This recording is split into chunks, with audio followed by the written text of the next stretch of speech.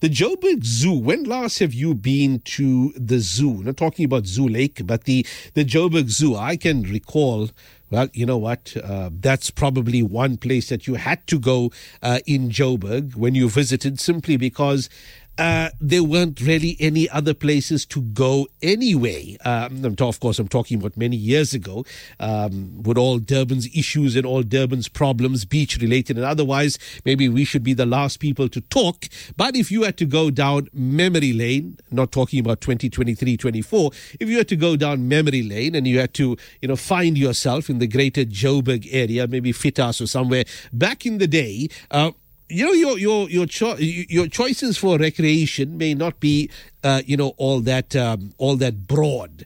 Yes, granted, Carlton Centre, all of that was much more safer. You could go and have a good look at the at Joburg from the top, but beyond that, the zoo had to feature somewhere. Well, it's been 120 years since one of Joburg's most popular local and tourist attractions established. 120 years, right? Joburg Zoo is one of the most popular local and tourist attractions situated in the leafy northern suburb of Joburg, Rosebank, that area there onwards. It covers 55 hectares of land, founded in 1904, and the land donated for recreational use by Herman Eckstein. The good news for Joburg residents is that in March this year, the Joburg Zoo will in fact commemorate this important milestone, and the rest of Joburg residents that have never been to the zoo, it'll cost you 20 Rand a person. Let me get a little more information about this here. What about us non-Joburg folks also? I mean, do you have to show some Joburg ID? To enjoy the zoo over the March period. We discuss this milestone with Jenny Mudley from the Joburg Parks and Zoos. Good afternoon to you, Jenny. Good afternoon, and thank you so much for hosting Joburg City Parks and Zoo. We're quite excited. We've got a birthday lined up, and we want to share that with your listeners. Jenny, the Joburg Zoo, absolutely iconic. Everybody in the country, of course, who visited Joburg at some stage, looking forward to visit that zoo. But how is the zoo these days? I mean, take us through a brief, maybe minute and a half timeline of where it all started to where it is today. Yes. As you know, it was donated by Herman Eckstein. It was part of a timber plantation originally, and in 1903, the mayor of Johannesburg at that point, St. John Carr, received an offer of 200 acres, about 81 hectares, that is, of freehold ground from Herman Eckstein on behalf of his family. He was late at that point, and the city went on to receive it officially in March 22 in 1904. It was officially handed over to the city of Joburg. And so the area that we're also familiar with around Zoo Lake, the South African National Museum of Military History, the museum, and then adjacent to that is the 55-hectare zoo that was officially transferred to the then Johannesburg Town Council. Subsequently, we had a very generous donor who started initially, he donated 2 lions and a leopard, and over time it expanded to include a rhino and an elephant, Asian elephant, and a camel, who were at that point trained for rides. Of course, in this day and age, that will be totally unacceptable. Remarkably, though, the deed of gift clearly stipulated that there will be no segregation. So at the height of apartheid, the space was donated with, the proviso that this land must be used for all the people of Johannesburg. And I think that's one of the reasons why that space became so iconic. And subsequently, in the 1960s, the zoo underwent a significant transformation, and it transitioned from iron and concrete cages to open and landscaped enclosures, making it more friendly, more user-friendly for the animals in particular.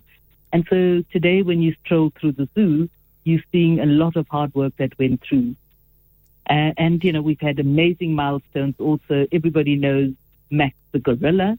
Max, a Western lowland gorilla, of course, tragically struck when a criminal entered Max's enclosure while evading the police. Max was shot and wounded during that confrontation, and he survived. Sadly, he passed in 2004. We also know that the Joburg Zoo house was home to Africa's last polar bear, which was Wang. And Wang was born in 1986, and he arrived in South Africa. And I recall celebrating a Valentine's Day the year, unfortunately, Wang lost his partner, GB. And we had GB died in January, and in February, on the 14th of February, we celebrated Valentine's Day to cheer up Wang. So it was quite an emotional and an amazing event. And then, the zoo went on to get involved with Makoko, the gorilla. Makoko was a 210 kg gorilla who was airlifted during the height of COVID, taken to Onderstepoort, where he had a pre-op scan, and then this followed with another operation to remove a polyp in his nose. Sadly, he too passed. So, these are amazing milestones, and the people of Johannesburg have been absolutely supportive in terms of all these developments at the zoo. Jenny, zoos and, of course, the Joburg Zoo, as you alluded to in the 1960s, has come a long way, where it was simply only recreation. You see animals in a environment that was absolutely foreign to them, concrete and steel. And then the realization of, you need a better, enclosure, mimicking or doing your very best to copy and to create a natural environment for your, for the animals, but also zoos playing an important role in the preservation of many species. And there's a number of species that saw, zoos play a pivotal role in their preservation. I mean, the oryx or the Arabian gazelle and such type of animals found success, in such type of enclosed environments. Not all animals, but certainly there has been the show of success.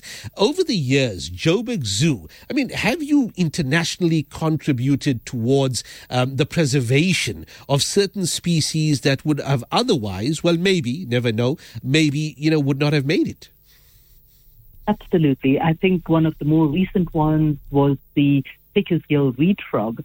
The Joburg Zoo played a crucial role in the conservation of the Pickersgill reed frog. And much of the project started with us developing protocols and systems. Later, a partnership with the KZN Wildlife led to the breeding of the Pickersgill reed frogs. And for many of us who don't understand, these reed frogs play a critical role in containing much of the diseases, especially found around the mosquitoes. So it eats up the mosquito, and of course, that can impact on our human species. So yes, we've got that. We've been involved with the vultures, our birds. We've got a series of programs around that, conservation programs. So yes, the Joburg Zoo is part of the World Association of Zoos and Aquaria.